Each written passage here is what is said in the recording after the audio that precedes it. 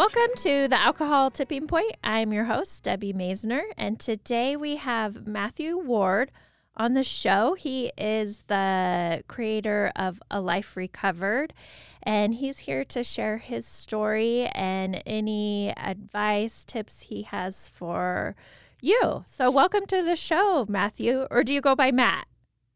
Yeah, Matt's fine. Thanks for having me. Thanks for coming. So you're calling from San Diego. Mm-hmm.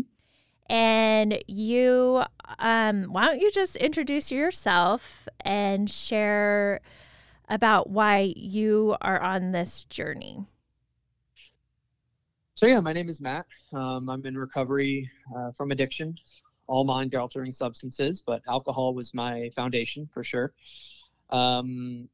Like I said, I live in San Diego, California. I was born and raised on the East Coast. I was actually adopted from Dallas, Fort Worth, Texas when I was very young. My parents adopted me, and I was raised and grew up in Connecticut.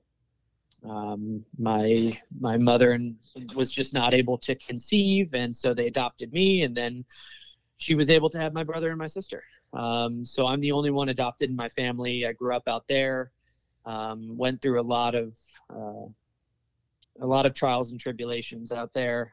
Eventually joined the military, and that didn't go well. I met an unfortunate end with there, obviously due to drugs and alcohol. And now I've stayed out here because I met my wife. And I'm a little over a year sober now. That's a general overview of kind of where I've come from. But yeah. Right. So kind of an interesting story for you to start out adopted into a family and then having biological children follow that. You hear that a lot, it seems like.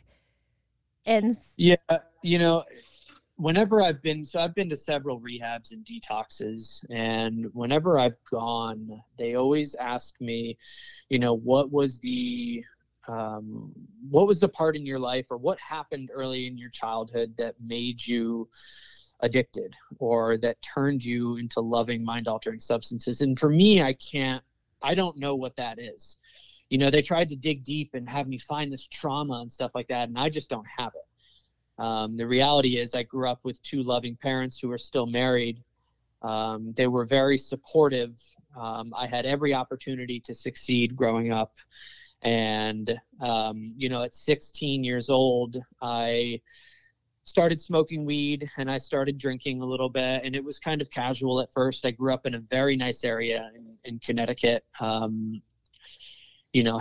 everything a kid would want, for sure. And I just, I had a very easy introduction into this stuff.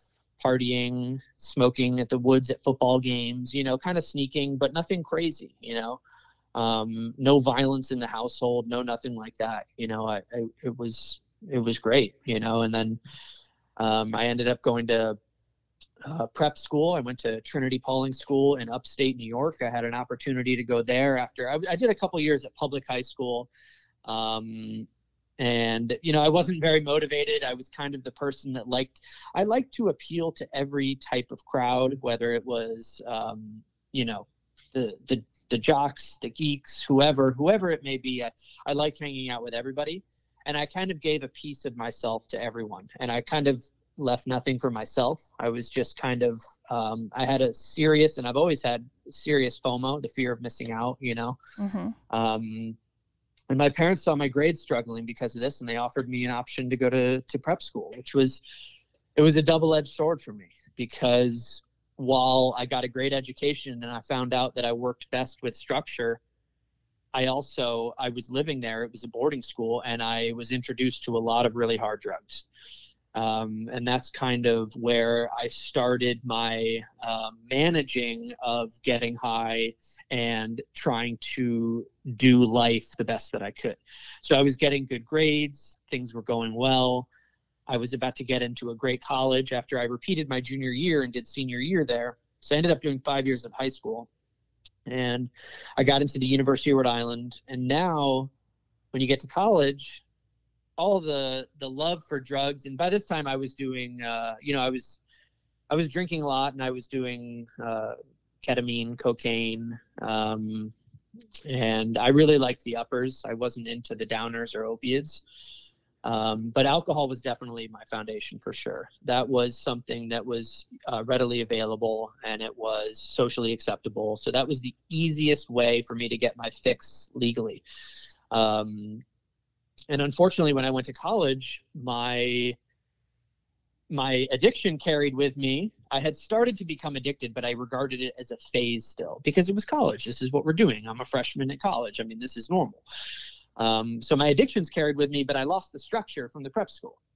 So that was just, it completely fell apart. You know, I was out of college within 2 years. And I came back home, and back home, I dove off the deep end into cocaine and alcohol more. You know, I had crashed cars along the way. I had already given up my college education. You know, my dad still jokes with me that I owe him $100,000 when I get a chance, you know. But I ended up from there. I ended up joining the military.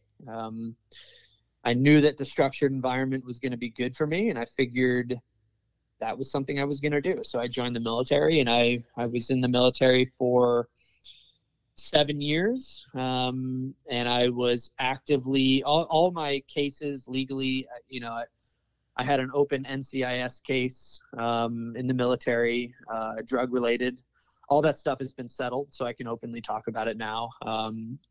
I was discharged in 2018 with an other than honorable discharge from the military. I was fully addicted at this point to cocaine and methamphetamine. I was introduced to meth out here on the West Coast.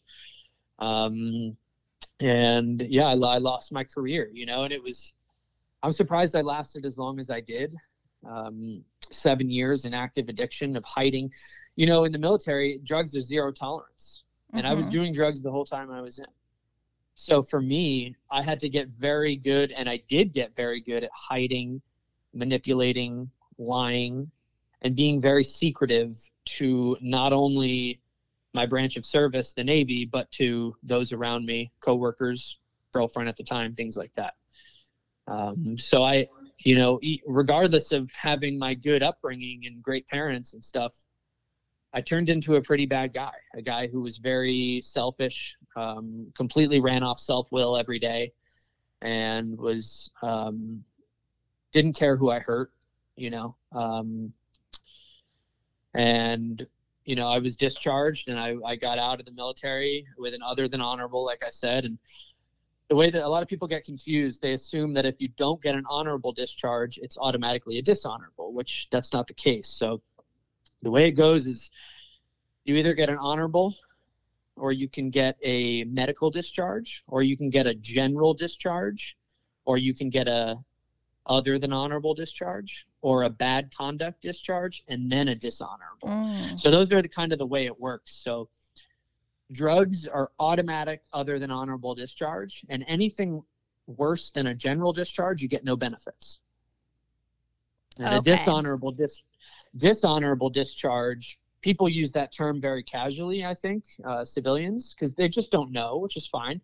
But dishonorable discharges are for like rape, treason, weapons trafficking, major violations overseas in the Middle East, like things like that. Drugs are an automatic other than honorable. You get processed out because it's just standard zero tolerance. And I knew that rule the entire time. You know, I was always flirting with that line when I walked in there for our morning musters. And I lived, you know, in my program now of recovery, you know, I work AA, I work the 12 steps. It doesn't work for everyone, but it works for me. No one else was giving me a better program for living. But they did. And that's how I've been successful. So that's what I do. And in that, you know, part of that program is looking at your fears. And I always regarded fear as like, when I grew up, I was afraid of the dark, you know, fear of maybe getting in an accident when you're on the highway or things like that. And really, I didn't know that I was actually running off fear, and I was living in fear. Because people talk about how they were functional and they're a functioning alcoholic or a functioning addict. But if I'm living in fear every day when I go to work of breathalyzers or urinalysis, I don't think that's functioning. I think you're just trying to manage. I don't see how that's functional at all. In my perspective, I don't think I was ever functioning. I think I was managing. And I think that was something important for me to realize, that, I was living in fear, and I wasn't living. It was just day by day to get my fix and hopefully have my cake and eat it too. And unfortunately, I got to a crossroads where, when I left the military, my family was cut me off as well. My parents couldn't watch me kill myself anymore. I had to go. I was at a crossroads, and everybody hits that crossroads. Some people don't realize it, some people do, but everybody hits that point where you can only have one thing or the other. For a long time, I was able to, like I said, have my cake and eat it too. I was able to have the booze, have the drugs, and still have the relationships and the roof over my head and things like that. And then all of a sudden I had to choose one or the other. And for a little while, I chose mind-altering substances. I chose alcohol. I chose meth. I started shooting meth when I was out in East County, San Diego, living on my own, bouncing around halfway house to halfway house just to survive. After I got out of the military, they kicked me out with nothing. I had nothing. And I had everything. Yeah. I had everything. I lost the apartment. I lost the car. I lost my license because of 2 DUIs in 1 month. One of them, I was busted with a lot of cocaine, and I almost did a lengthy prison sentence, but the judge let me go with a lot of community service and promises to do all this stuff. And I started to do a little bit. I'll skip through all the ugly stuff because a lot of us experience that, and everybody knows the war stories, but I'm kind of solution based. Mm-hmm. But I'll tell you, I did lose everything. I had nothing but a bag of clothes and a set of golf clubs. My dad and I used to golf when we were young, and he sent me out my golf clubs, and it gets me emotional when I talk about it, but yeah, it was the one thing I couldn't sell, Yeah. So, do you still have those golf clubs? I do. I still have. It's the one thing I kept. Yeah. The one thing I kept. I just couldn't bring myself to do that. Mm-hmm. So, as far down the scale as I went, there was hope, Yeah. And I met a girl. I had pushed everybody out of my life at that point, but I met a girl in my addiction. Her name is Janet. She's now my wife. And she saw, living at the halfway house for a bit, she saw that I was able to have a day here or a day there of sobriety, and a little bit, sometimes weeks at a time. And, I would get kicked out of sober living, have to go to another, or, and finally, she said, "This isn't working. Why don't you move in with me?" And that was a big risk on her part. Mm-hmm. We were not dating at the time. I had met her offline on a dating app, and I was out just lying to women and manipulating and telling them this wonderful story of how I was this great military guy. And it was all bullshit. It was all fake. And with her, I told her the truth. It was, our time spent together was just sitting down and having conversation. It was just one of those things where, like, we had met and it was just amazing to talk to this person. She was in my addiction and the craziness and the psychosis from the drugs. She was the only normal thing I had going. And it was like, that was it. She was the only normal piece of my entire day. And some days she wouldn't be around me, but some days when she did, she eventually offered me to stay with her. And I stayed with her. I had some time in sobriety, and I said, I need to go back to rehab and get this foundation again. Because in the military, I had been introduced to AA.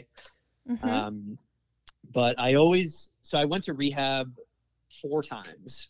I went twice in the military when I was active duty. And all of the programs I went to were AA based.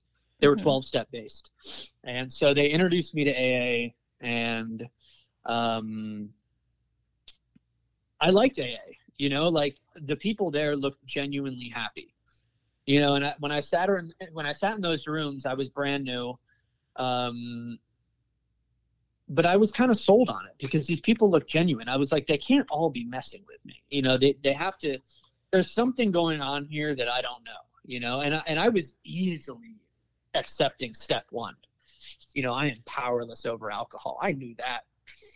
Absolutely. I I self-referred in the military at first, trying to save my career because I knew I was in deep. I knew I couldn't stop drinking, but I didn't know how to stop. I had no idea how to stop. I couldn't envision a life without alcohol. I mean, it was my best friend. It got me to talk to women. It got me through the day. It got me, it just solved everything for me. I couldn't go to family events without a drink. I couldn't do anything or exist throughout the day without having that rush of dopamine or that temporary escape from reality. Like, I loved it, and but I ended up going to rehab after I was with Janet, who is now my wife, and I had a spiritual experience. I went to rehab in Anaheim, California, and I was back in AA, and this time I was willing to do 100% of what they said. I got a sponsor, and I started working the steps. And in the past, I kind of bounced around. I did the steps that I wanted to do. I didn't want to do a thorough fourth step and take an inventory of myself, because that stuff's rough. I don't want to look at myself. I still wanted to keep my ego alive, and I didn't really want to practice humility. So that's why I failed in the past. And this time I looked at all that stuff, and I found success. I came back from 58 days of treatment, inpatient. I had a new outlook. I had a spiritual experience there where, during a yoga session, and I regarded spiritual experiences as only for those who, take vows of silence, or are, monks, or people that live among mountaintops in the mist and stuff like that. Yeah. I didn't realize that stuff was available to me with a clear mind. I didn't realize that I was able to have an experience like that. And I did. And I realized that if I put 100% into this thing, I'll probably get 100% results, because I had put 100% into things in the past, and I had good results. I lost my way in a lot of things. I didn't follow through. This time I was ready to follow through, and I came out of there. In 2020, I got married to this girl. She's my wife. And I got a great job. I currently work for Allstate in the insurance industry. And it was a lot of work to bounce back from all that stuff, I had those arrests and that legal trouble in 2018. So my boss took a real chance on me here at my job. He took a complete gamble. I mean, I had a serious criminal record, but I was able to get a job here because I had no financial crimes. And now I run the sales department here. I'm the leading force of the company. I took us to top 12% in the nation. You know what I mean? So like, I was always capable of this stuff, but I couldn't do it. I was not able to do any of this stuff unless I got sober. And unfortunately, though, my alcohol issues didn't end there. I relapsed on September 17th, 2020. I had good money coming in. We were looking at buying a home. I had just gotten married in July. I was only married for a couple months, and her and I both thought this was behind me. I had started the A Life Recovered page in July 2020, which we'll get to. And I relapsed. And I relapsed on a mind-altering substance. It wasn't alcohol or drugs. It was just a household product.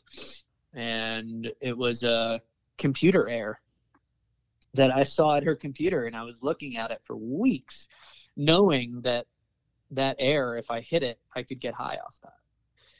And I just disregarded it because I told myself that I was stronger than that, and I work a program, and I talk to people on social media, and I'm this guy, and my ego was a little bit inflated, and my book was collecting dust, and my big book was collecting dust, and I hit it one day. And it doesn't have to be a drug or a drink or anything like that can take me back to where I was. A can of air took me back to lying, manipulating, calling out of work, not telling her the truth, stealing. I went and stole these cans of air from Office Depot so I could get high, and I completely had the money to pay for them, but I didn't want to. I wanted to steal them, and I got caught, and I got back into the rooms of AA after 2 days, and now I've just hit a year sober again, and on September 17th. So I'm just a little over 13 months again. And that takes me to today with you. Well, congratulations. Thank you. It's been a long road and journey for you, and it's so great that you found things that work for you and people that believe in you and community and all those different aspects. But most importantly, like, you found something within you to be strong and now be helping others. Yes. So tell me about A Life Recovered and why you started that and what that's about. So I started A Life Recovered on Instagram in July of 2020, right before I got married. We were like 4 or 5 months into the pandemic at that point, and I had seen a lot of my friends relapsing, people dealing with domestic violence because of lockdown and suicidal ideations, and one guy I knew that had killed himself, and things just looked kind of bleak. We didn't kind of know when we were going to come out of this thing, and I was so gung-ho on sobriety that I was like, you know what? And I was locked up in my house. I was like, this is really my only outlet. I mean, I was working out from home. I was working from home. I was locked in a house. And I mean, quite literally, we couldn't leave at one point, So I started this page, A Life Recovered, to provide a platform where people could go and share their stories on whatever struggle that they go through. So most of the stories and it was hard at first, because I had 25 followers or 30 followers, and I was asking people to share their story, and they're like, dude, I don't even know you. You have a small following. Like, I don't know. I'm not sharing my personal stuff with you. So it was really hard to get off the ground. So I had to share stories originally that were people that I knew, friends from the Navy, but they're really good. They're unbelievable stories. Like some of the very beginning ones, if anybody wants to go check it out, some of the very beginning stories were wild. This girl that almost died because of coronavirus and had lost her father, and another guy who tried to kill himself in the Navy. I mean, these unbelievable stories of people coming out of these really dark places, and it just kind of took on a life of its own. Most of the stories are addiction related, people getting sober from drugs or alcohol. But there's some other stuff scattered in. I support anybody that's overcome any struggle, you know what I mean? And it's a place where people can go and see that they're not alone. And, there's a lot of pages like it. But one thing I pride myself on is having authentic stories and individual stories, and allowing people to have their 24-hour period on this page to where people can go and only see their story. And that's, everybody gets their day. And I think that's important. And some people that, sometimes I have to fish for stories because I don't get a lot sent to me. Sometimes I get a lot sent to me, and I have to post in order of receiving to be fair to everyone. And, sometimes people tell me, well, I only have 3 weeks sober, so I don't think I shouldn't really be sharing my story yet. And I have to respect what they say, but in my mind, I think it's silly, because when I had 3 or 4 days sober, I didn't know how I could do this thing. I didn't think it was possible. 3 weeks clean to me seemed absolutely ridiculous to be able to attain and be able to achieve. So, I'm a firm believer that someone with a year can help someone with 10 months, and someone with 6 months can help someone with 4 months, and 2 weeks can help someone with 2 days. You know what I mean? That's just what I believe. I think it's true, and I've seen it work miracles. And I think that the people on my page and the people that are going to share in the future are absolute miracles, because I know how hard it is to come out of this thing. It took me a long time. It took me 15 years of misery to be able to come out of this thing. So anybody with a little bit of time, or, getting away and breaking ties with that spouse that's abusive or verbally abusive or things like that, I think is a miracle. It takes a lot of strength and hard work, and I want people to see those stories. Yeah, it's so important that we think when we're vulnerable that we're weak, but it actually makes us stronger. And it's just, breaking the stigma seeing so many different people from different walks of life, and but just all being able to overcome. Right. It's beautiful. What's Yeah. been most surprising about the page and the stories? Most surprising about the page. I would say the most surprising thing about the page is the amount of people now that actually want to talk about what happened to them, and the amount of trust that they put in me to share their story. Some of the men on here have shared stories with me about them getting sexually assaulted by other men. And they've never told anyone, and they open up to me about it. And I ask them questions, and sometimes I ask them if I can pry a little bit and ask them more, so it builds the story and I can get this stuff out there so people know that this has happened to them too. And it's unbelievable. I take it very seriously, because a lot of the men and women open up to me about serious, like really bad things that happen to them, like really awful things, like things you hear about, not even in the news sometimes, you know what I mean? And they trust me to put that stuff out in a manner that is okay with them, and that I it's just unbelievable what people will share and want to share, and how healing it is for them. It was kind of, at first it was like, okay, let's just get some content, and now it's like these people are getting value out of this, and I think that's the most amazing thing. Is people actually they message me back and they're like, hey, that writing down that part of my life has completely freed me of some of the binds from the past. You know what I mean? Like, I get stuff like that, and it makes it all worth it. Yeah, very meaningful. Yeah. Well, what would you mentioned that you're solution based and focused. So what are some of your top tips for someone wanting to change their addiction? I'd say my number one thing is, for me, I had to realize that I didn't really know what's best for Matt Ward anymore. For a long time, I thought I had all the answers. I thought in any given situation, on any 24-hour period, I would make the best decision for myself. And I know what's good for me. And you can't tell me otherwise, because you don't know me. You're not walking in my shoes. And I had to accept help from another man. And women have to accept help from another woman. And I think trusting that another individual might know what's better for you is one of the first key parts to recovery and being successful at long-term, like sobriety or anything, seeking outside help and putting down your will and giving it up to a higher power. And that doesn't have to be anything religious based. You know what I mean? That can just have trust in a group that you attend or anything like that, Yeah, I think that's the number one thing for me, for sure. And, I think working any sort of program is important.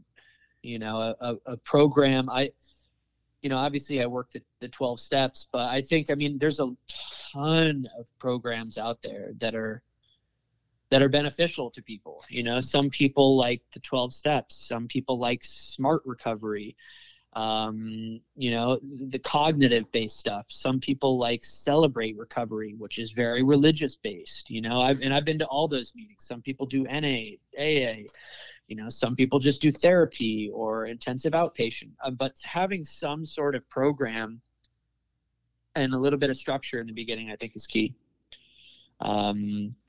Another very key thing, I think, is if you're trying to get sober, you have to build a sober network. You're not it's very hard to be successful when you're surrounded by the same people or the same places or the same things. If you're not, in early recovery, I may not be able to go to those bars. I may not be able to hang out with that group. I'm not saying that they're bad people, but right now our values and our values just don't align right now. So I have to take a step back. I have to remove myself from that.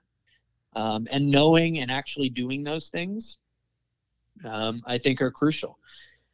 And a lot of people say, I've noticed on Instagram, a lot of people say how all these people, force drinks on them, or, all these people at restaurants, they won't let up with trying to offer me alcohol and stuff like that. And like, I haven't had that experience.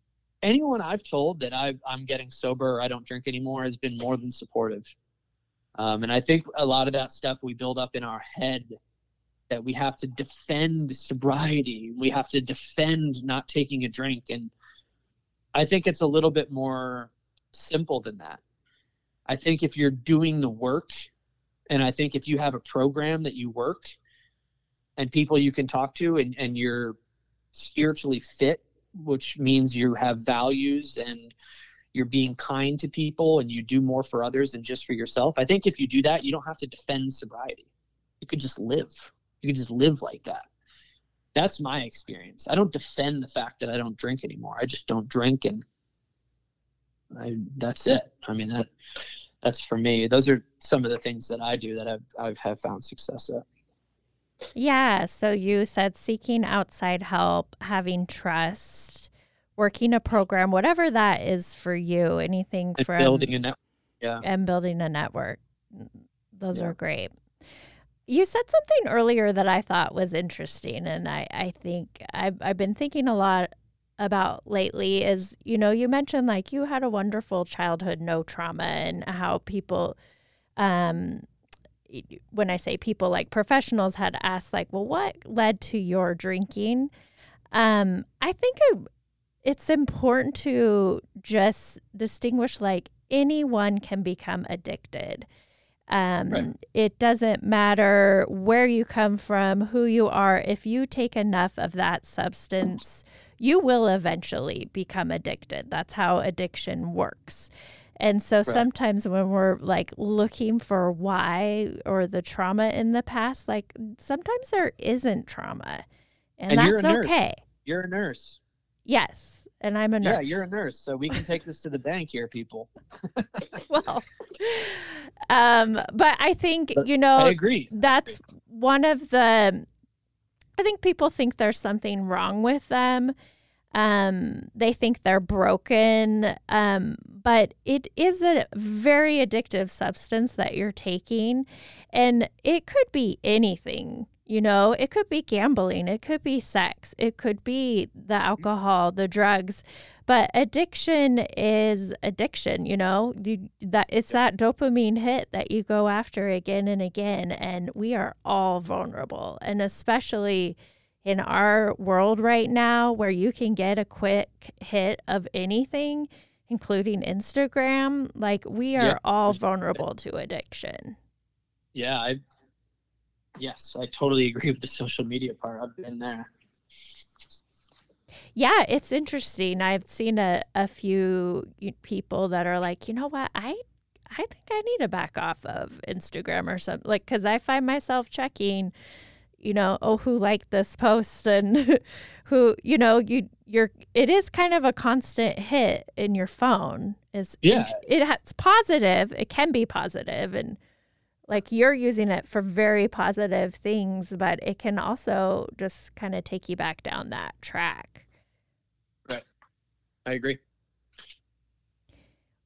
And then the other thing I thought of too is you had quite a struggle, and I noticed in some of the stories that are shared on A Life Recovered, like not everybody hits rock bottom. No. Like I wouldn't say that I hit rock bottom and was more of a gray area drinker. So it's like you don't have to hit rock bottom to want to change your life and to recognize that your life could be better without this substance. Like you. Right. But I also think everybody hits rock bottom at some point. It's just there's varying degrees of rock bottom. Yeah, and then you can go lower. Yeah, that's what I mean. Like some people, I'm a firm believer that you only are willing, most people, or I should say me, I was only willing to change when I had decided that I was in enough pain. Mm-hmm. me and many others that I know, we only change once we have decided that we are in enough pain and we can't go any further with this, because I tried every other option, every other avenue. And eventually I was in enough pain to make a change, and that bottom looks different for everyone. Yeah. For some people that bottom may just be an argument with their spouse. For others, it could be, suicide attempts or, really, crazy stuff. There's a story I shared today was a guy that, was in and out of places, was on Skid Row. And, he had a pretty vicious bottom and a heroin user. And it's different for everyone, like you said, totally. So, yeah. But I just love that we are all capable of change. Yeah, absolutely. So how has your life changed and like your relationships and your family? You mentioned that you had cut off or they had cut you off. What's your relationships like now? It's funny that you asked that. I actually just got back from visiting the East Coast. I went to Connecticut a few weeks ago for the first time since Christmas of 2016. Wow.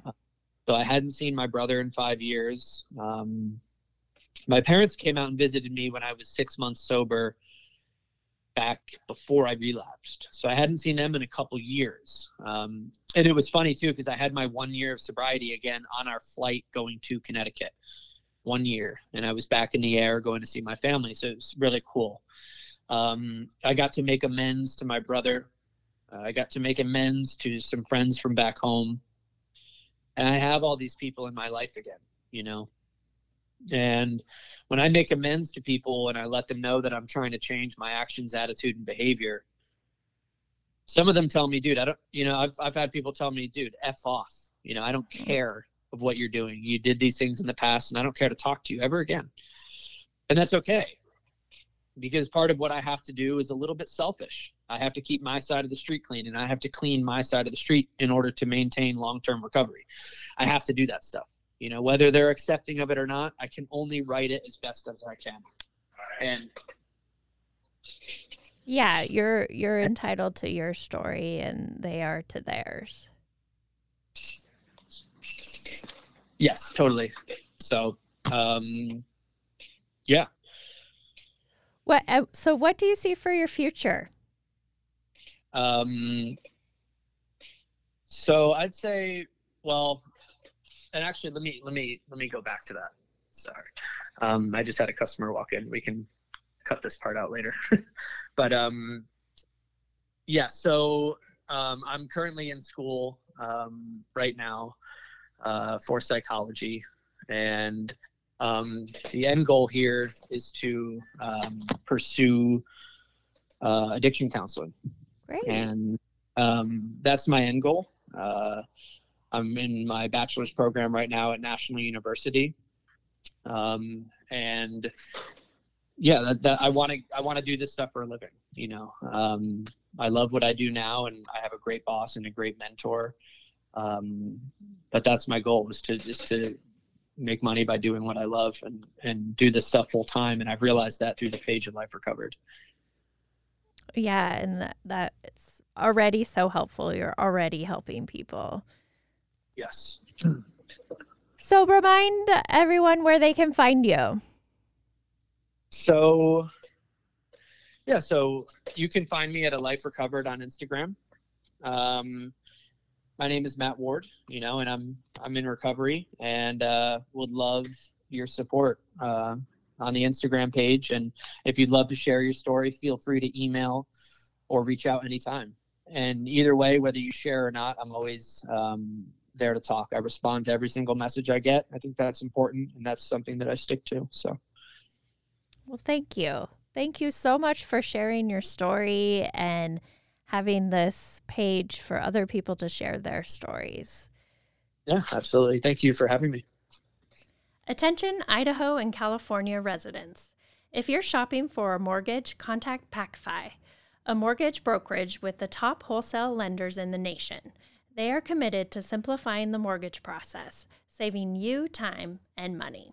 Call 858-442-7048 or visit pacfi.com. NMLS number 1462943, Equal Housing Lender.